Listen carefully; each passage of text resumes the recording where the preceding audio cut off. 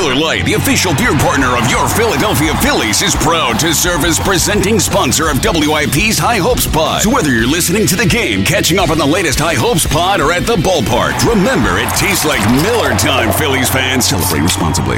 It's blazing hot outside. You get in your car to turn on the AC to get cold air pumping, but it blows hot air out. This issue is commonly caused by low refrigerant due to leaks in the AC system. You want an easy, all-in-one solution that will restore the cold air in no time. AC Pro Recharge Kits make restoring cold air easy for even those with zero DIY experience in less than 10 minutes. Save time and money versus going to a shop by picking up an AC Pro Recharge Kit today. Be a pro with AC Pro. This is the High Hopes Podcast. High Hopes. It's a bunch of baseball nerds talking about the Phillies on radio.com and Sports Radio 94 WIP. Yo! It is another edition of the High Hopes Podcast. And Jack, I'm just excited that I didn't have to do a super angry yo, which felt like it was where we were going, and then Andrew Knapp somehow made an amazing play at the plate. The great Andrew Knapp made a play at the plate, and I'm still upset with the weekend, but I'm like 5% less upset, Jack. Because your guy Andrew Knapp saved the season? Love that guy, man. I mean, I've always said you don't get better at backup catcher than Andrew Knapp. That's what I've always said. I just want to know where you were when Nappy saved the season. I mean, Nappy literally out of the playbook of Cameron Rupp and Tyler Goodell. I mean, they saved the Phillies season last night in a series where they should have taken frickin' 2 or 3. I mean, whatever. They should have taken 2 or 3. I'm happy they won last night. It felt like a season saver, but like I don't know. I can't tell if I'm mad that they won 2 or 3, or they lost 2 of 3, or that I think they're trending in the right direction because they really should have won 2 of 3. I love that that's even a thought in your mind. I'm incredibly mad they lost 2 of 3. Like, that's sad. Look, first of all, just to show up for that Friday game after what you did in Buffalo on Thursday, to lose that second game the way you did, and then just get boat raced 11-2, no shot. Nola looked awful. Like, I don't know. That in and of itself felt to me incredibly, incredibly disappointing. But then on Saturday to come out and get the 4-0 lead and just do it again, man. We've already had 3 losses like that this year, Jack. That's our 3rd gut punch loss of the season. I know. So I know. I'm definitely more in the disgruntled than happy camp. Well, I mean, they only had leads in all 7 of their last 7 losses. It's so unbelievable. It is so hard to believe that is a possible thing that could have happened. It shouldn't be possible. Like, here's the most frustrating part of this, and for me, it's the fact that this team is definitely good. Like, they're definitely a good baseball team, except for the one thing they need to hold leads. It's like, if Matt Klentak, I know, whatever, Klentak, but like, if he didn't completely botch this offseason, like, we wouldn't feel like we're wasting a Phillies team. Like, it feels, for as excited as I am to sit down every night, and honestly, if we did the podcast Sunday or whatever, like, I had this whole thing planned where, because like, honestly, I sit down every night and I'm excited and I'm giddy and I talk myself into the team, and then like 3 hours later, it's just pure torture. Like, I feel like an idiot. I feel like an idiot every single time I sit down when I watch the Phils. But like, if they just addressed the bullpen in the offseason and they didn't have to make these 2 panicky trades this weekend, it's like we're looking at a team that we could get really excited about. We're looking at a team that is not 2 games out from the 8th wild card spot. Like, we're looking at a team that we can be talking about, could this team make a legitimate run? Could they get to the NLCS? Because the offense is that good. The starting staff has been good enough. I mean, Nola and Wheeler have been everything as advertised. I mean, Wheeler, I think, has actually been better than advertised. I mean, he's not striking guys out, but he's going deep in ball games and giving you a chance like he did on Saturday. It just is, the bullpen is such a freaking cluster bleep that, like, you can't even fully buy into anything they do. I mean, Bryce is talking about going on and winning 9 of 10. It's like, how? How is this team going to win 9 of 10? Yeah, well, they haven't won 5 in a row. It's since 2018, Bryce. Like, let's worry about getting to 5 in a row before we start talking about 9 and 10. But the craziest thing about that statement, too, is that he's flat out wrong. Like, they don't actually even need to win 9 of 10. That's how crazy this playoff setup is. I mean, right now, 2 of the 10,000 teams making the playoffs in the National League right now are sub 500 teams, and one of them is a 500 team. I mean, like, the Phillies aren't at all even close to out of it, even though it feels like they should be. And to your point, Jack, I would go so far as to say that if they had a major league capable bullpen, I'm not even talking about, one of the best pens in the league or something, a major league capable bullpen, they're in first place right now. First place. Like, it's that big a difference. That's how much this has mattered. They are historically bad. It's a bullpen. And I know we've said this before, but you were just kind of hitting on something that I think is really so far through 24 games been the theme of this team this season, is that it's not even fun to watch because you can never enjoy it because you're always waiting for the hammer to fall. Like, it sucks a lot of the fun out of watching this team because the offense is, you always know that there is not just the potential, but the likelihood that bullpen's it's all gonna come crashing down, Jack. It really sucks some of the fun out of the season. Yeah, I mean, like, I'm still, like, I don't know. I'm still loving watching. I'm so excited and all that. It's great to have baseball back, but you know what I'm saying? Like, when you watch these games, like, it does, like, you just can't get as invested in a big inning or early lead or whatever because you're just always dreading. Yeah, and I think that's fair. It's like they get a 4-2 lead and all of a sudden you're just holding on to your butt. Like because you don't know, you're just expecting them to blow it, which is a really frustrating way to live, especially with your baseball team. Like, it's just it's a frustrating way to go about life. And the thing is, like, me and you are very similar, and I'm sure the High Hopes listeners are the exact same way. Like, we live and die with this team. Like, I don't really get mad about sporting events anymore. Like, I'll get my small little bursts out, like when the Eagles lose or something goes wrong. Sixers, like, they've just killed me from inside. Like, I'm dead inside with this. Honestly, like, I was fine with them getting swept. Like, I didn't even care. I'm so beaten down and dead with that team. Yeah, exactly. But, like, the Phillies, it makes me legitimately angry. Like, I usually get over losses in a half hour. I have a half-hour rule where I just get over it and whatnot. I mean, Saturday night, obviously I had a few. Pivetta got traded. They blew a game. Oh, we'll get there. I had money on the game, and they lost, and I was just I finished a pint of Ben and Jerry's. I ate like 4 mochis. Oh my god, dude! It was one of those nights. It was like the beginning of a rom-com when the girl breaks up with the guy and he's just spending like weeks at home by himself. That was you. Yeah, I've grown a full beard. It's just, it was Saturday was a really, really dark night. It was just a really, really, really dark night. And I had the same reaction for what it's worth. It was funny because it wasn't as bad a loss as the Toronto one where they're up 7-0 or that Baltimore one and that crazy game with the Segura, missing the ball. But it felt worse to me because it was just like almost like you got to be bleeping me. Like, you have to be kidding. Really? Again? Yeah. I mean, because it's like how much pain are we supposed to take here? Like, I know the Mets have it bad, and I get it, but it's like, I feel like no one loses harder than this team. Like, I agree. They just invent ways to lose, and now they. Why did they put together the bullpen the way they did? Like, it just that two things. It's Matt Klentak and John Middleton. They both are to blame. And again, and we'll get to this trade for many portions of it, but this trade is a perfect example. The idea that they basically gave away Connor Siebold because they wanted money back, so they can go over the tax. It's just like, it's perpetual. It's in everything. It's ruining everything, Jack.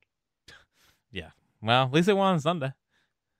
All right, let's talk about the trade first, and then we'll get to the games because the trade did really kind of happen, during the Friday night game. We found out. I honestly stopped paying attention after that. I was just.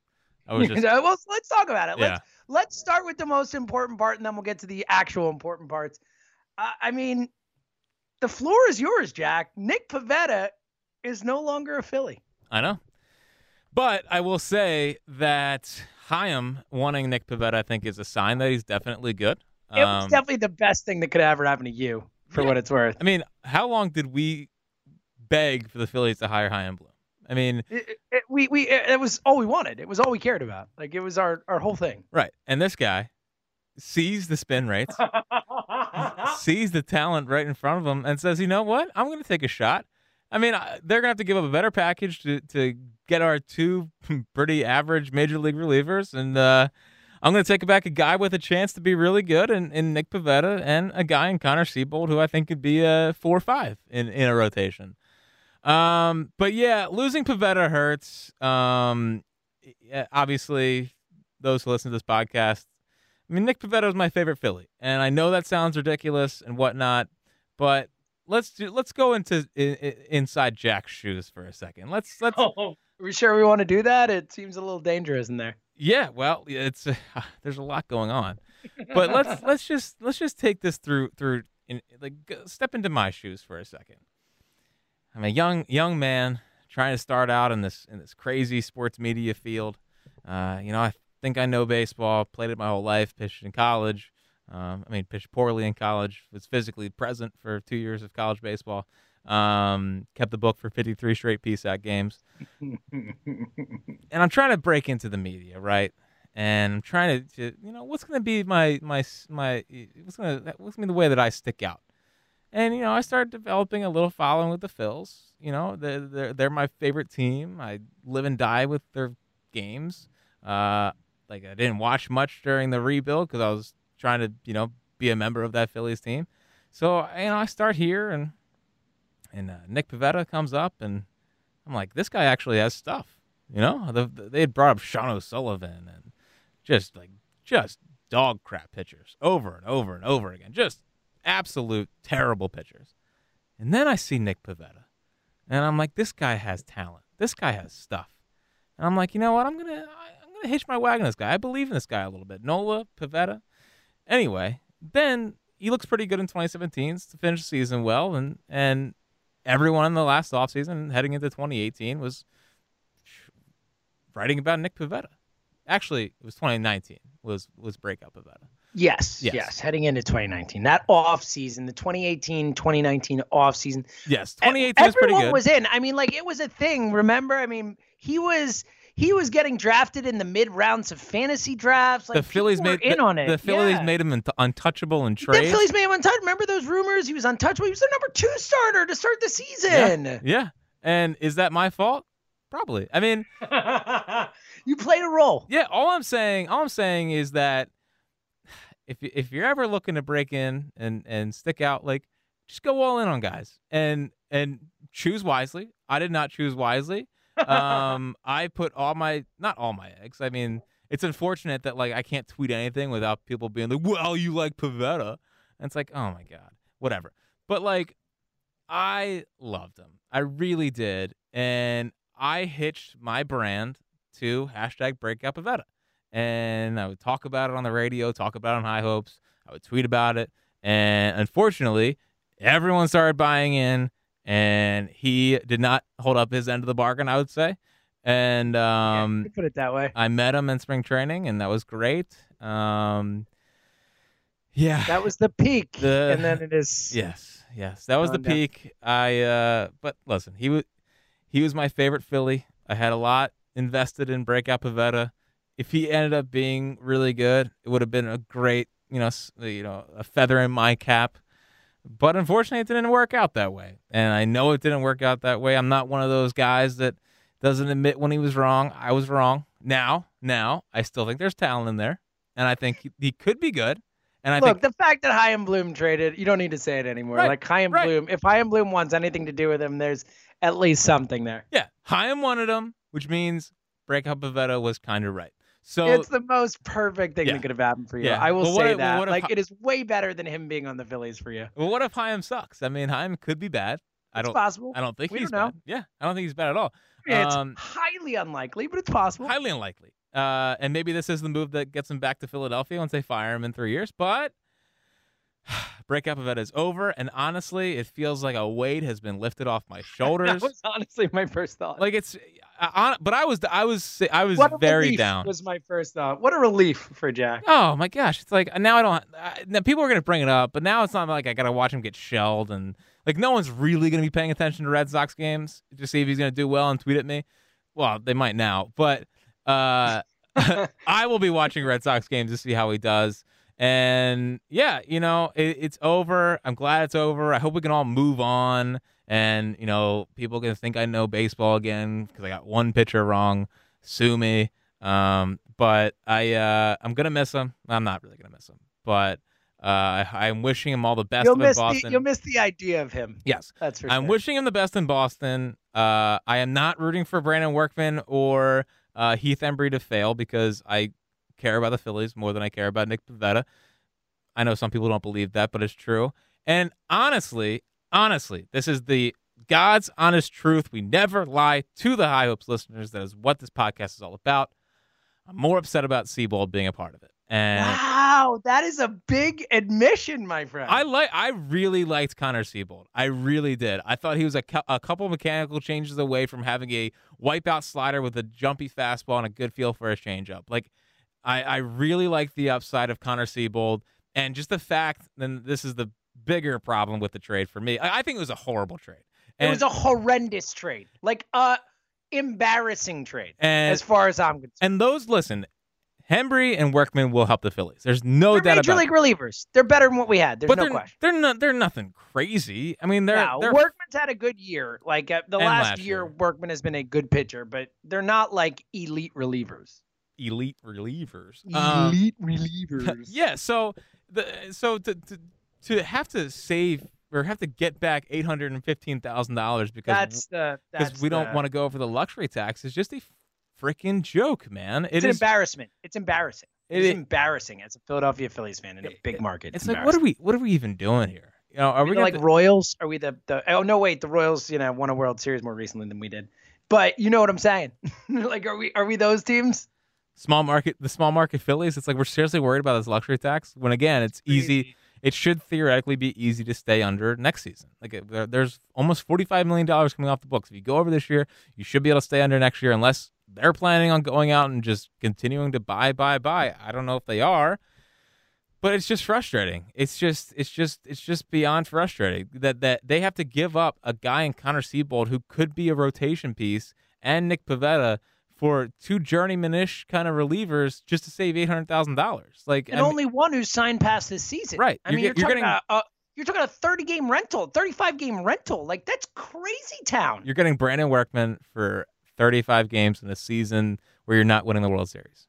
Yes. And so first and foremost, what you just mentioned, the idea of trading potential assets down the road, particularly Seabold, for any sort of rental for this sham of a season where you have no chance to win the World Series is malpractice, period, end of story. To have to get the money back, and the reason they gave up Seabold, they're not giving up Seabold if they're not asking for the money back. They could have given up a worse prospect. They gave up a better prospect so they could get money back. Think about that. That is the type of thing that small market teams do. It's a joke. We should all be embarrassed by it. Every day that Matt Klentak is the general manager of this team is a day that this team has no future. That's how I feel about Matt Klentak. That's how I feel about the Phillies right now. Like, this guy has to go right now. Yeah. And the idea that he's making trades with Brian Cashman and Chaim Bloom, it's like, oh my God. It's like asking my daughter to try and make a trade with a grown adult. Like, what are we doing? Well, I think Klentak's a disaster, but it's also it's a mandate by Middleton. Like, I don't know how much of. Well, I know that's why I mentioned Middleton before. I agree that the luxury tax part of it is a Middleton thing. I get that. I'm not just saying Klentak for the luxury tax part. That's why I always bring Middleton into it, because I think the luxury tax part is a joke, but also just the general idea that Matt Klentak is trading away assets for the future for stopgap bullpen pieces right now does not get me excited, especially because this bullpen is going to suck anyway, man. Like, maybe they're going to go from historically bad to just bad. Look, we already saw it. Brandon Workman is not at a sterling entrance into Philly, and I'm not, 2-star, 2 outings, whatever. But Like, these guys are not changing the season. This is not something where all of a sudden this bullpen is going to be dynamite or whatever. Quickly. I just want to comment on Pivetta, and then we'll get back to this trade. But much like you and Nick Pivetta, that's what I did with Andrew Knapp. I've tied myself to his career, and I'm very excited about how great he's doing. Yes. Kidding. Correct. But here's what I'll say about Pivetta, and I honestly believe this, and I think it's just another ding on Matt Klentak, that the Phillies failed Nick Pivetta a lot more than Nick Pivetta failed the Phillies. And I guarantee you there are a lot of people, everybody was like, yeah, you got rid of Pivetta. That's so smart. Let's get rid of him. The fact that Chaim Bloom is coming in and taking Pivetta from the Phillies just shows that the Phillies failed with him. And look, maybe he never turns into anything, but there were pieces there that they could work with, and they didn't. They didn't develop him. They didn't turn him into anything, and now he's in Boston. And that's fine. Again, at this point, I was fine to never see Nick Pivetta pitch again for the Phillies. Like, it was too far gone. But don't act like this is some genius move getting rid of Pivetta. It's not. It's basically a symbol of failure is what it is. Yeah, and it was especially rude that they gave his number right away to Heath Embry. I thought that was just disrespectful. It certainly didn't help you out that Heath Embry was dynamite in his first outing. Yeah, 40. yeah, and it's like a bunch of this guy's so much better than Pivetta tweets. Yeah, well, I will say that it's just bad that a guy that you thought was a number 2 and you wouldn't trade for anyone a year ago, you're having to package with Connor Siebold to get some stopgap bullpen pieces. Like, I don't know. I think Pivetta ultimately failed himself by not getting better, and I don't know how much to fully blame on the Phillies, but their misevaluation is that's a total whiff.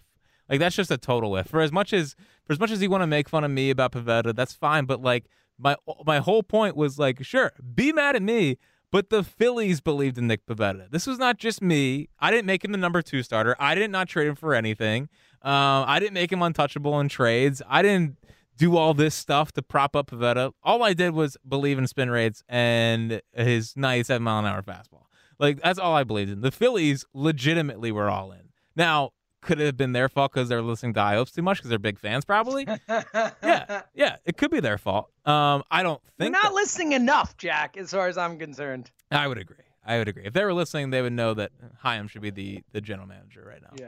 Yes. But I can't wait I truly can't wait for the I'm honestly at the point where I'm at anyone but Klentak. I guess Dave Dombrowski's like the one name that comes to mind that would be a disaster for me. No, I'm terrified. I'm just so out. Again, like, it's just every day and every move and all this stuff. You just see a guy who's overmatched. Look, we don't need to go down the Matt Klentak hole again. Like, I think everyone knows where he's standing. We're not going to stop talking about it because until that guy's not the general manager of this team, my opinion of this organization will be worse than it will be the day he's gone. Like, that's just how I feel. Like, as long as John Middleton employs that guy and believes in that guy in any way, shape, or form, like, then I know the power structure of my favorite team is never going to be successful. So that's how I feel. I need changes, but dude, he had to give up. He gave up a legitimate bullpen prospect. Yeah, for a guy who got DFA'd. Yeah, a guy got DFA'd. What are we doing? Yeah, like, David Hale's fine. He's fine. He's okay. He got DFA'd. Yeah, that should be a. Hey, we'll give you a player to be named later. Yes, that's a. We'll give you cash or something. I know the Phillies are too cheap, but that's what that type of deal is. Like. Yeah. And now the Yankees will have Addison Russ throw like 50% splitters, and and he's gonna be nasty there. He's gonna be great. It's gonna be, setting up whatever other amazing young reliever decides to be their closer someday or whatever. When Chapman, I mean, it's just what it is. He'll probably be setting up for Chapman like next year. It'll be great. We'll see. There's two things. I'm one, nervous to see what they do for the rest of this trade, like how they're gonna operate. Like, is this their move, or are they going to make something else? I don't know. I'm worried to see what they're going to. Well, did you see what Jeff Passan suggested? No. Well, Jeff Passan said if they have a bad week this week, he said if they lose the majority of games to Washington and Atlanta, there are a lot of people around baseball who believe that they would, and I do not think they will. I don't think there's any way that you make these moves and then do such an about face. And Passan mentions that it would be a massive about face. But if they have a really bad week, he's like, I wouldn't put it past them to trade Realmuto. Wow. That he's an asset, and that, if they're out of it, if they're done, but he's like, it would be really hard for the organization to do that considering what their fan base, and he even had sign JT in the article, like how the fans are yelling sign JT, which well done, everybody. It's going national, the sign JT thing. Yeah. But I don't think there's any way they're they become sellers over the next week, even if they lose 5 of 6, I think mentality wise, essentially if they become sellers, if they trade JT, whether or not it's a smart baseball move, considering the position they're in, Matt Klentak is basically admitting failure at that point. He's basically admitting, all right, we were supposed to contend and now I didn't. I failed. So I don't think it's going to happen. I think Matt Klentak, part of the impetus for making these trades, for fixing up the bullpen, is I do think that his job is on the line and I think he's trying to save it. So I think it's far more likely he adds more than subtracts. But man, I'm terrified that he's going to give something away for another asset that's not going to make this team enough better. You know what I mean? Hey, you know what I don't want? I don't want Matt Klentak making a JT Realmuto trade. I don't want Matt Klentak making any trades. Again, I don't want him making any roster decisions. That's where I'm at. Yeah. Oh my God, dude. Imagine if they tell Bryce, hey, we're trading JT. I know. Can you imagine? Oh my gosh, I would love to be a fly on the wall. I mean, I feel like don't you kind of feel like Bryce is about to snap? I wouldn't blame him. I feel like he looks angry. He does. He looks angrier. Well, and we've talked about this before, but he doesn't look like he's having a ton of fun. Well, and Joe Girardi said, I guess he was dog tired. That's why he gave him the day off. Yeah, it feels like Bryce is kind of wearing the whole team on his back, or that's the way. Well, he certainly put them on his back so far this season. So I'm sure you feel that when two guys are literally carrying the team for stretches. I mean, that's tough. Well, 3 Nappy. Of course. Terrible job by me. Well, I should have said JT and Harper are helping carry the team. Well, is what I should have. I mean, they could trade JT and then just make Nappy full-time catcher. Well, that's really the point there, right? I mean, why even sign JT? We're good. Girardi literally said in the manager show yesterday that he is doing what he can to get Andrew Knapp in the lineup, and I just could not believe those. I mean, it's it kind of makes sense. Here's the thing. Of course it does. He's hitting. Yeah, but he's still it's still not impressive. It's still singles. He's not launching balls. I mean, it's still Nappy. I'm happy, but don't get me wrong. Good for him. Good at bats, Jack. Good at bats. Look, I'll take him over Scott eye. Kingery all day, every day. How about that? That's depressing. What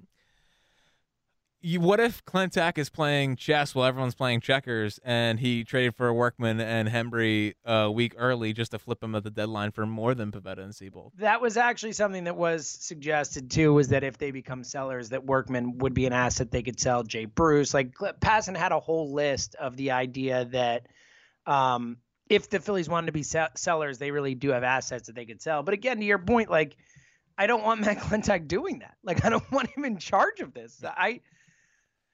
I'm so beaten down by Matt Klentak, Jack. Dude, I really am. They got J.D. Hammer for Pat Neshek in a normal year, and J.D. Hammer's not anything. They had to give up Pivetta and Siebold in a year that doesn't really matter for a joke of a year. Yes. Whatever. Weird value. But listen, right. I'm not worried about them selling because I got to be honest with you. I think they're about to go on a run. I really do. There he is. Oh, there dude, he is. They're going on a run. Last night's game was a season turner. A shot in the arm. In the arm. It's time to go on a run. Bryce set the tone when he said we got to win 9 of 10. Now they probably won't win 9 of 10, but I think they're going to turn that season around. I think that was a legitimate jolt for this baseball team. Hembry looked really good. Workman's a work in progress, which is a little terrible and doesn't make me feel great. The curveball, can we just find the release point, Brandon, or are we just going to throw worm burners like Donovan? How would you find the release point on the one pitch you've thrown your whole life? Well, Hembry looked good. They have legitimate bullpen pieces now. We got to get Neris on track. But when you win a game Neris is a disaster, Jack. Neris is making me nervous because the splitter's not splitting, James. And or he's tipping it off or something. I mean, no one's swinging at it. I just don't think it's moving. It's not possible. But I mean, to get no swings and misses, he had no swings and misses on it in the last outing. 0. It's crazy. Well, I don't know. Hector goes through these things though. That's what sucks about it. He got sent down to the minors. We know last year. I mean, come on. Yeah, well, 2 years ago. But yeah, 2 years ago. Yes, it's a little frustrating with Hector, but I think he's just so streaky. I trust that he'll get back on track. Jose Alvarez, hopefully he's on the way back. They had to put him on the 10-day IL. I don't know, that.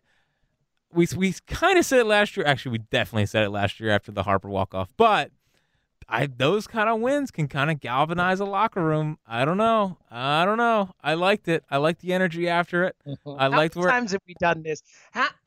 How many times have you and I talked on this very podcast and been like, this is the one, the season's turning around. There's a season turnaround win right here. Doesn't happen that often, Jack. One of them's got to be right. One of them's got to be right. I remember the Bryce Grand Slam and us having to re-record after we had done it because we thought they were losing and the excitement, and this is the moment they're going to turn it around, and no, they filled out after that. I know, and the bullpen's still bad, but it's horrendous. The starting staff is better, the lineup is better, and they have some competent bullpen pieces down there now. There's some signs for a turnaround. They should have won 2. Run is coming. They should have won 2 or 3 in Atlanta. You know that. They should have won 2 or 3 in Atlanta. If they won 2 or 3. They should win 2 or 3 everywhere. They blow everything. Okay, but guess what? Heath Embry and Brandon Workman and David Hale are here now. They weren't here last week. Oh goodness, the power trio. If they were in the Blue Jays series, they win probably both of those games. This team's going on a run. I'm telling you right now. You know when they win the Blue Jays series? If they had the Blue Jays bullpen, give me Jason Romano and those guys, and we'll be fine. They don't have the Blue Jays bullpen, but at 30 minutes and 17 seconds into this podcast, I'm telling you right now, this team is going on a run. I don't care if you laugh at me. I don't care if anyone out there laughs at me. This team is going on a run. Okay. Okay. Hey, Jack, let me put it this way. I really hope you're right. There's nothing I want more than this team to go on a run. I don't see it right now, man. I don't see it. I hope, look, you got high hopes, which Always. I appreciate. Doesn't take much. No, it doesn't. Well, speaking of high hopes, there are a couple things I want to get into from the games that we, kind of been talking macro, but high hopes, if we want to get real with high hopes, the thing that right now I am most excited about is that Alec Boehm is a hitting machine, Jack. He's now, granted, a borderline disastrous third baseman. I mean, just terrible. It's not good. He's a DH, but Jack, this is the most sound hitter we've had come up in a really long time in this organization. Yeah. I love, honestly, Bryce is always appointment television, JT too, but Boehm is a guy that I try to make sure I watch every single at bat of because they're just clinics. I mean, you don't really get to see many young guys come up and show the kind of play discipline he has, and he does damage within the strike zone, and it's just really impressive. And I ran some of the numbers today on where he's at. So he's top 25 in all of baseball in barrel percentage, which is barreling up the baseball, hitting the ball hard. He has a hard hit percentage of 57%. So 57% of the time he's hitting the ball 95 plus miles an hour off the bat, which is nuts. I mean, that's just nuts. Just consistently able to put the barrel on the baseball. Doesn't chase out of the zone. So his O swing percentage, which means swinging at pitches outside of the zone, is 22%, which is also in the top 20 of Major League Baseball. He is not just a pull hitter. Obviously, we've seen that. That's what's been so impressive. I mean, the homer alone, a perfect example, but he just takes the ball where it wants to go. Yeah, 57% of his batted balls have been to center field, which is nuts. That's a huge percentage. And striking out. I mean, doesn't strike out on top of it. So he's only striking out in 15% of his at bats, which is top 30 in all of Major League Baseball. The guy again for a guy who just started playing Major League Baseball. I mean, he's never played the majors before. He's 24 now. That is incredibly impressive to be in that type of rarefied air in terms of where he ranks this season for those types of things at this age with his experience level. And pitchers will adjust. I mean, they always adjust, and he'll go through his lumps. But I just don't see them being prolonged because he spits on curveballs out of the zone. He hasn't had any trouble catching up the fastballs. And I kind of wrote it in the piece I put on WIP today. For the longest time, it was Rendon and it was Freeman. Sure, Harper is always the best player in Washington, and Acuna is the best player in Atlanta now. But Freeman and Rendon always killed us. I just never have confidence that they were going to be able to get those guys out whenever they came up, and especially when in late game situations where there's a runner on second and third and one out, and it's oh, here comes Rendon, and he's just going to drive a ball to the wall. First pitch, just tattoo it. And that's how I feel about Alec Boehm. I just feel like he's going to be the guy that for 10 years the other NL East teams are just going to hate, because he's going to come up and he's going to jump on whatever reliever they bring in. He doesn't wait around for 2 strikes and then battle his way back. Like if there's a first pitch in the zone, he is looking to do damage within the strike zone. And the Phillies for a long time had preached that. Like they were trying to get guys who would do that. And Bohm's really the first one that has come up and done that. He's very selective. He knows his strike zone. He has very good strike zone recognition. Balls outside of it, he's not going after. And the balls that he knows are within the strike zone, he is attacking, and he is consistently barreling up. He just consistently barrels up the baseball. And I said it when he was coming up, but 325 to 30 homers and 100 RBI, that's what I'm expecting from Alec Bohm every year going forward for the next decade. I mean, that sounds awesome. I'm with you, man. It's impressive to watch him. You know, again, for someone coming straight up from the minor leagues to be just this confident at the plate, and like you said, his pitch recognition is so impressive. He doesn't swing at bad pitches. It's like it's apparent when you watch him. It's and he looks like he still is going to grow into that body a little bit. He's still a little lanky. I think you're going to see more power, as he gets a little. Sure. So I'm just. Jack, I'm with you. I've been so impressed. Now, on the flip side, man. Oh, yeah, it's bad. Can they keep rolling him out there at third? I mean, because he's been legitimately bad, like a liability defensively for this team. What do you do? I mean, because he's got to stay in the lineup every day, especially coming up, development, all that stuff. Like, he's in the lineup every day. Like, I don't care. He's one of, like, 3 guys that I feel like has to be in the lineup every day no matter what. Like, I that's just the way it is. But what do you do? I mean, can you keep rolling him out there at third every game and just hope? I guess they don't really have anything to lose, but I don't really see it getting any better. Like it just seems like his fundamentals are off. Like he just has, anytime there's a ground ball to his right, to his right, I just have no confidence he's gonna be able to get it. I feel like he hasn't gotten one yet. It's unbelievable, Jack. It's unbelievable. It's like he's never played third base before. It really does look like that. And the amount of bad throws, the amount of like just poor positioning, he doesn't get his body in front of the ball. Like, it's crazy. It's crazy. Yeah, he cannot throw.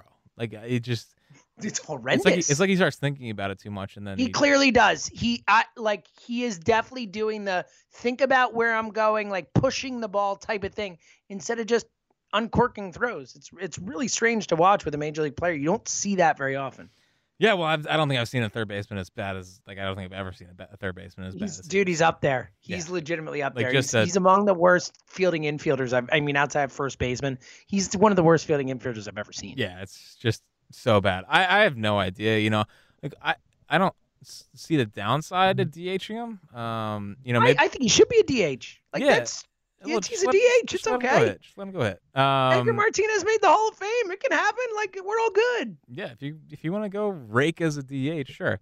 Segura can play third. Kingery, if we can get him back on track, and Hazley and Quinn in center field. I mean, sure. There's a path there. I just think that they want to Gosselin and not Kingery. Sure. Agree. I think they want to make sure it's a failure before they really do anything. And I think so too. I think it's trending in that direction. I mean, it always reminded me a lot of Braun. I mean, Braun came up in 08. And he's Jack, that is a perfect comparison. It's the exact one I was going to make. Ryan Braun is the perfect comparison. Yeah, I mean, Braun came up and he was a total disaster at third. And then they moved him to left field, and he was fine in left field. And I think Bohm can catch the ball. The problem isn't catching; it's throwing and dude, fielding. Look, he was horrible, but Rhys Hoskins played a year of left field. Alec Bohm could play left field. Yeah, he moves better than Rhys. Like that's my point. Exactly, he's got to be able to handle it, like at least to a certain level, right? Yeah, I wonder how his arm would play out there. Like his arm looks strong, but I can't totally tell from third base. He kind of just like olays it over there sometimes.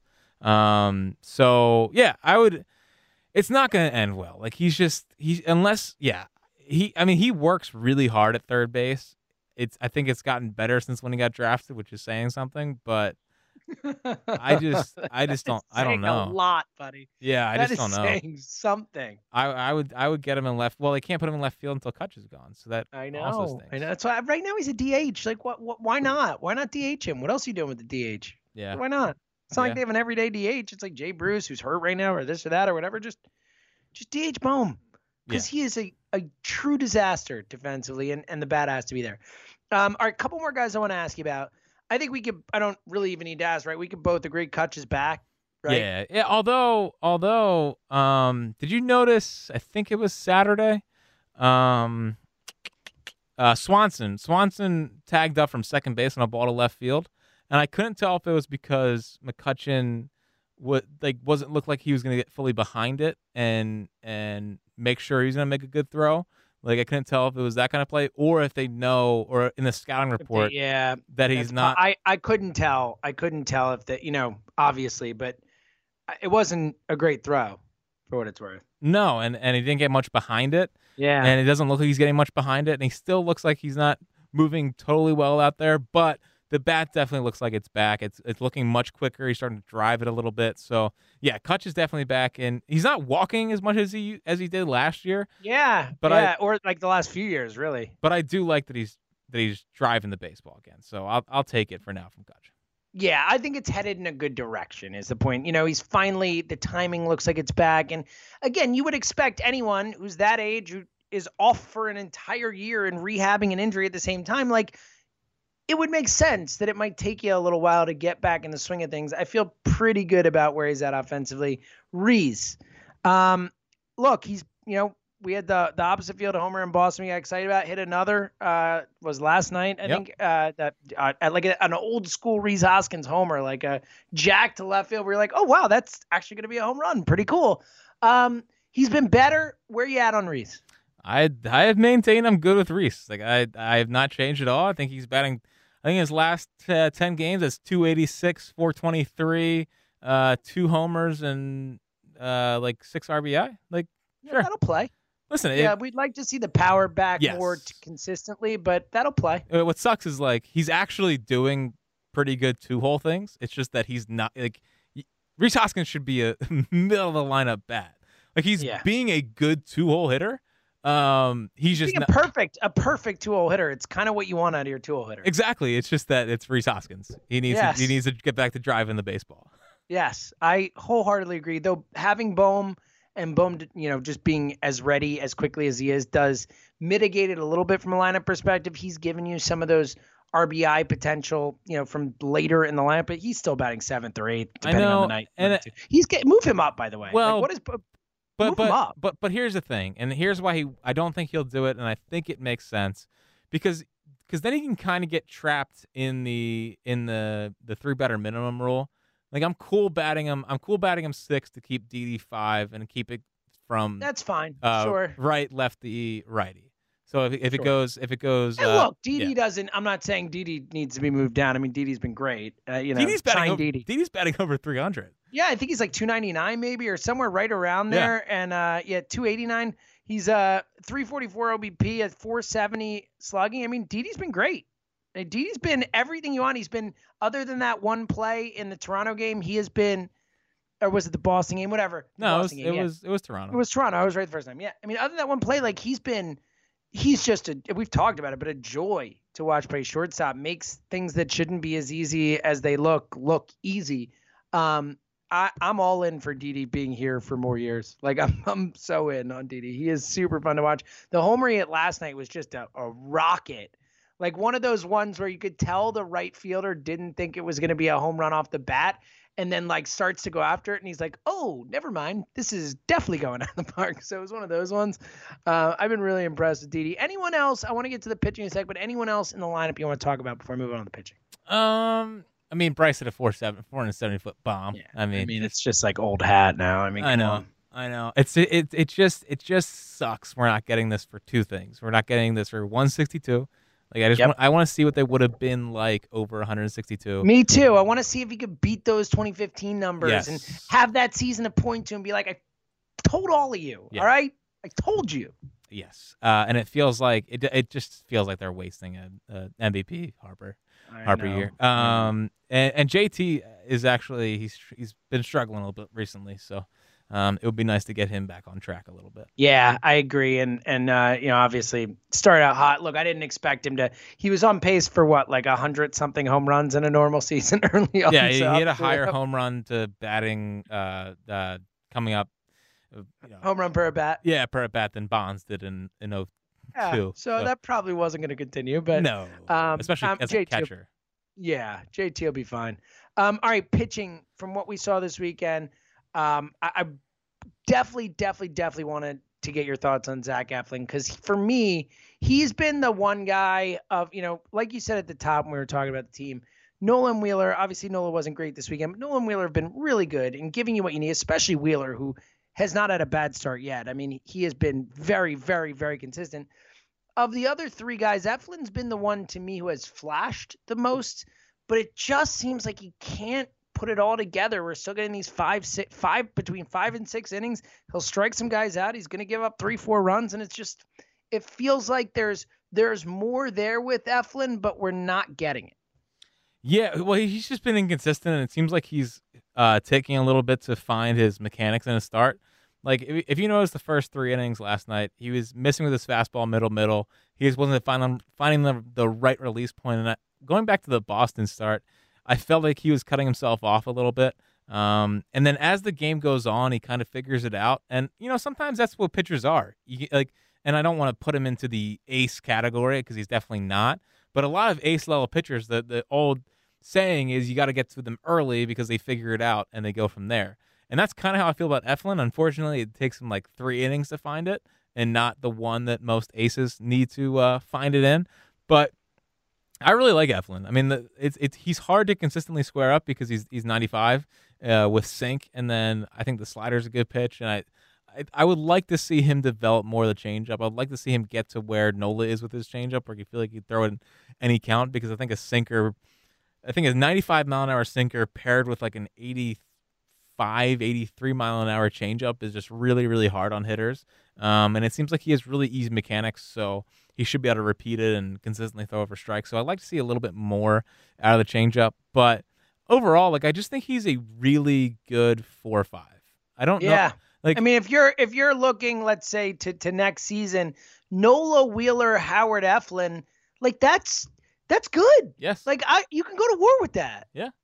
Now, if they didn't give away Connor Siebold, maybe he could be in that 5 spot. At least they got cash back, Jack. Yeah. Don't forget the important stuff. At least they stayed under the luxury tax. Thank goodness. The things that really matter. When I heard rumors of the trade, my first thought was, oh no, it's going to put us over the tax. What are we going to do? I should have known that they would never let such a thing happen, Jack. I know. They would never let such a thing happen. Love this organization. It's super fun. Yeah. So, I think Eflin's definitely a guy that 4-5, he's going to, on most nights, give you 5 to 6 innings with the potential for more. I mean, we've seen him go in streaks where 2 out of 3 starts, he's throwing complete games. So he's definitely a guy that can get hot. I just think right now his mechanics are a little bit off early in games. I'd like to see him maybe change up his pregame routine. Sometimes that helps a little bit. But yeah, I'm cool with Eflin. He's not going to overpower you, but 5 innings, 3 runs or less sounds about right for Eflin. All right, what else you got? You got anything else on the pitching staff, or it's take bag time? Yeah. Well, I mean, pitching staff wise, I could not believe that Jojo Romero hit 97. Oh, I meant to bring up Romero. I knew I forgot something from my rundown. Jojo was nasty, and granted, it was in a blowout and a meaningless inning, but dude, he looked great. I was super, and it's super fun too. Does not feel like a baseball pitcher when you see him stride out to the mound, but he was great. Yeah, and my thought was what the hell was Austin Davis doing on this team when Jojo Romero was right there and could have given you at least something? I mean, what are we doing here? 97 had seemed like he had a pretty good feel for 3 of his pitches. That's something you can work with. I could not believe that that we kept Austin Davis around for so long. When Jojo Romero, it's the same thing with that, like you said before, but same thing with Blake Parker. Why wasn't Parker on the roster to start this season? It's clear that they have misevaluated some of these relievers. 100%. So definitely disappointed in that. Henry looked really good. The thing that I liked the most about him, and he said it kind of post game, was I've been in this position a lot. He's been coming into high leverage spots for that Red Sox team. I mean, he was on the World Series team. The team last year was pretty decent. So I really like what I saw from him. And honestly, my main problem with Heath Embry is I keep want to call him Alan Embry Remember, because I love that Red Sox. I've loved him. He was an Indian too back in the day. Yeah, well, that '04 Red Sox team I just loved, and I keep wanting to call. I've watched so many documentaries on the '04 Red Sox. I keep wanting to call him Alan Embry. He was a nasty lefty. I loved Alan Embry. I was in on Alan Embry and Mike Timlin. I always thought were like the same guy. But I know it's gonna sound like an overreaction, but I trust Heath Embry with my life. I saw you tweet that. I'm putting full confidence in Heath Embry. I actually chuckled when I read that tweet. It was very clever. That's my goal. Tommy Hunter looked nasty last night. What a miracle! 2 strikeouts, clean inning. What an amazing night for Tommy Hunter. Hey, Tommy's looked pretty good recently. Yeah, I'm sure every time out he's going to be locked down. So he's not going to be locked down, but I would say on most nights he's going to be pretty good. Okay. Delius Guerra, DFA, thank God. Thank God. Saving Joe Girardi from himself, if nothing else. Yeah. And my final thought on anything pitching. Actually, no, I got another one after this. But did you see Sixto? Yeah, sadly I saw Sixto. I'm sorry.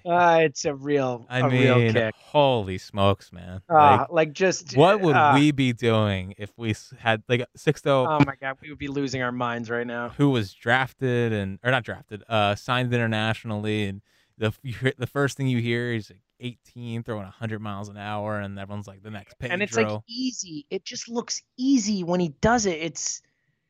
It's effortless that he just pumps in triple digits. It's like, cool, man. Great. He's so good. I know. That Pitching Ninja, for any baseball fan on ears doesn't follow Pitching Ninja, you would be wise to do so. It's a really fun account, but he basically just tweets out all kinds of GIFs and like overlays and stuff like that.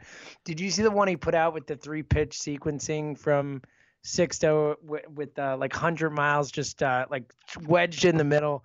It was unfair. It was not a fair at bat. Yeah, and he's definitely bulked up. Like he's not the skinny kid anymore. He's pretty ripped. So yeah, that's gonna be fun. It's gonna be a lot of fun. If they don't sign JT, I'm gonna be in a dark place after watching him. Yeah, I think we all are, Jack. I think we all are. He's so good. 2 more things here in my my little mailbag.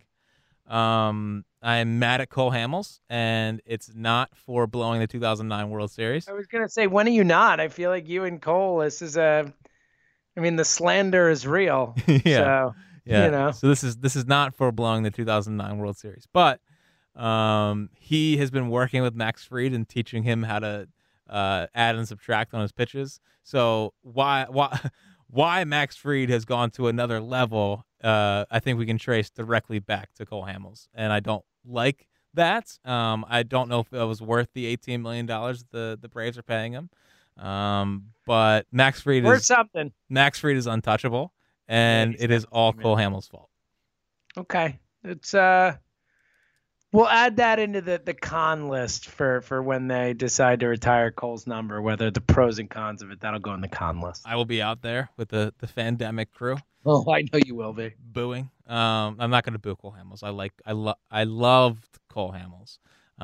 But I think it's ridiculous to retire his number. But other thing, the draft order is not being determined by record, which hurts. What? Yeah. It's not determined by record. It's determined. What is it determined by? It's a lottery or something? It's record and last year. So like it's like a mixture of both.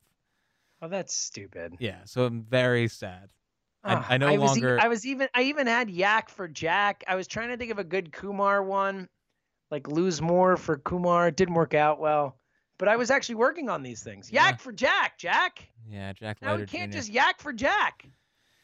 Well, we can still get Judge Fabian, which would be amazing. I really want Kumar Rocker. That guy feels like a star to me. Oh yeah, he looks like a big game pitcher. The name isn't a star name. Like everything about that guy just feels like a star to me. I know. I'm all in on Kumar Rocker. I love him, but probably not going to happen. Yeah. If the Phillies had lost on Sunday and we had recorded a pod, like that was going to be my whole intro. Was all right. What are we going with? But they didn't, and I was less sad today than I was yesterday. Yes. And final thing, let's put it this way. I spent way too much time trying to think of like fun pun type things, and I got nothing for Kumar Rocker. Like I did horrible. So maybe you should lead the puns to me. Maybe I'll.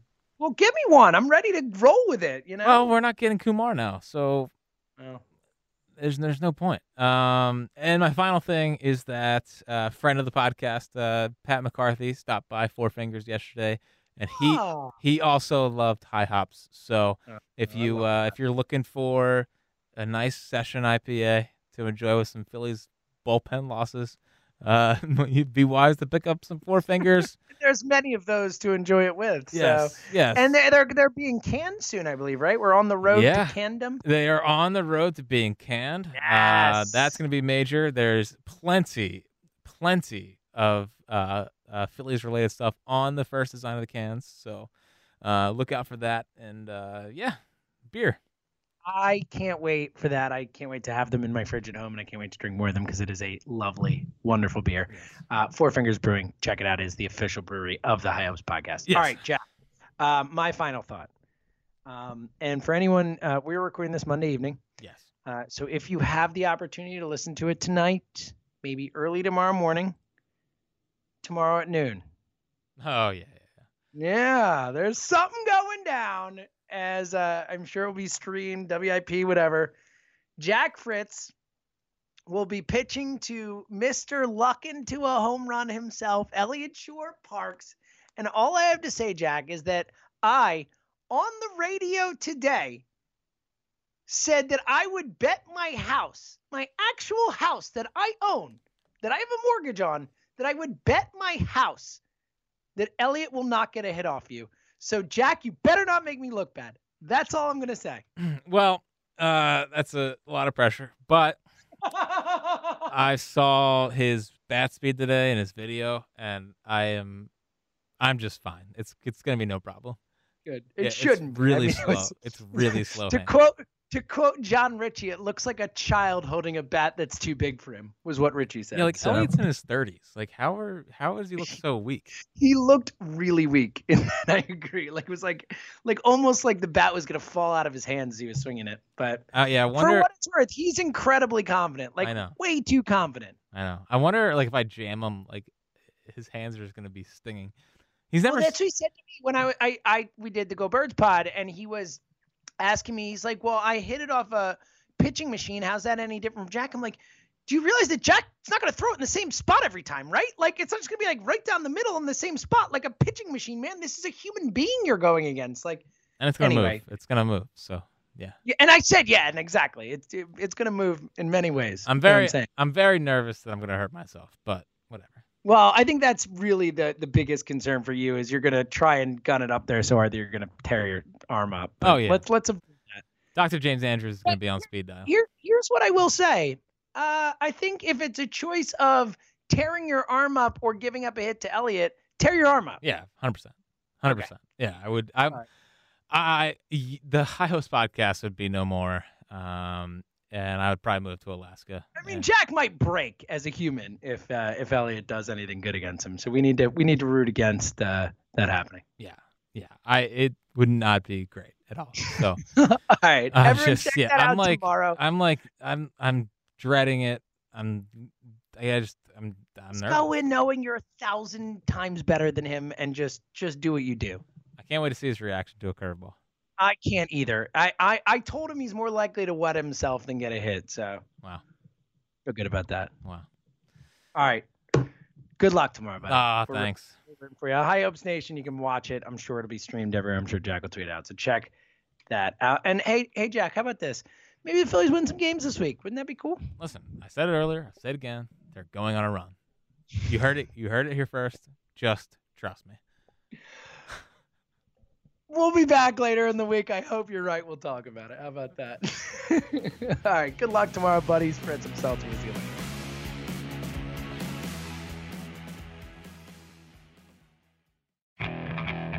Okay, picture this. It's Friday afternoon when a thought hits you. I can waste another weekend doing the same old whatever, or I can conquer it. I can hop into my all-new Hyundai Santa Fe and hit the road. Any road. The steeper, the better. Because my all-new Santa Fe is available with H-Track all-wheel drive, so I can hit the trail without a worry in the world. Heck, with 3 rows and best-in-class rear cargo space, I can pack the whole family in with all our gear. We've got available dual wireless charging for our phones, so we'll never lose touch with civilization, and we won't lose touch with the primordial power of Mother Earth. So which is it? Waste the weekend or do something a little more epic? And conquer it in the all-new Hyundai Santa Fe. Visit HyundaiUSA.com or call 562-314-4603 for more details. Hyundai, there's joy in every journey.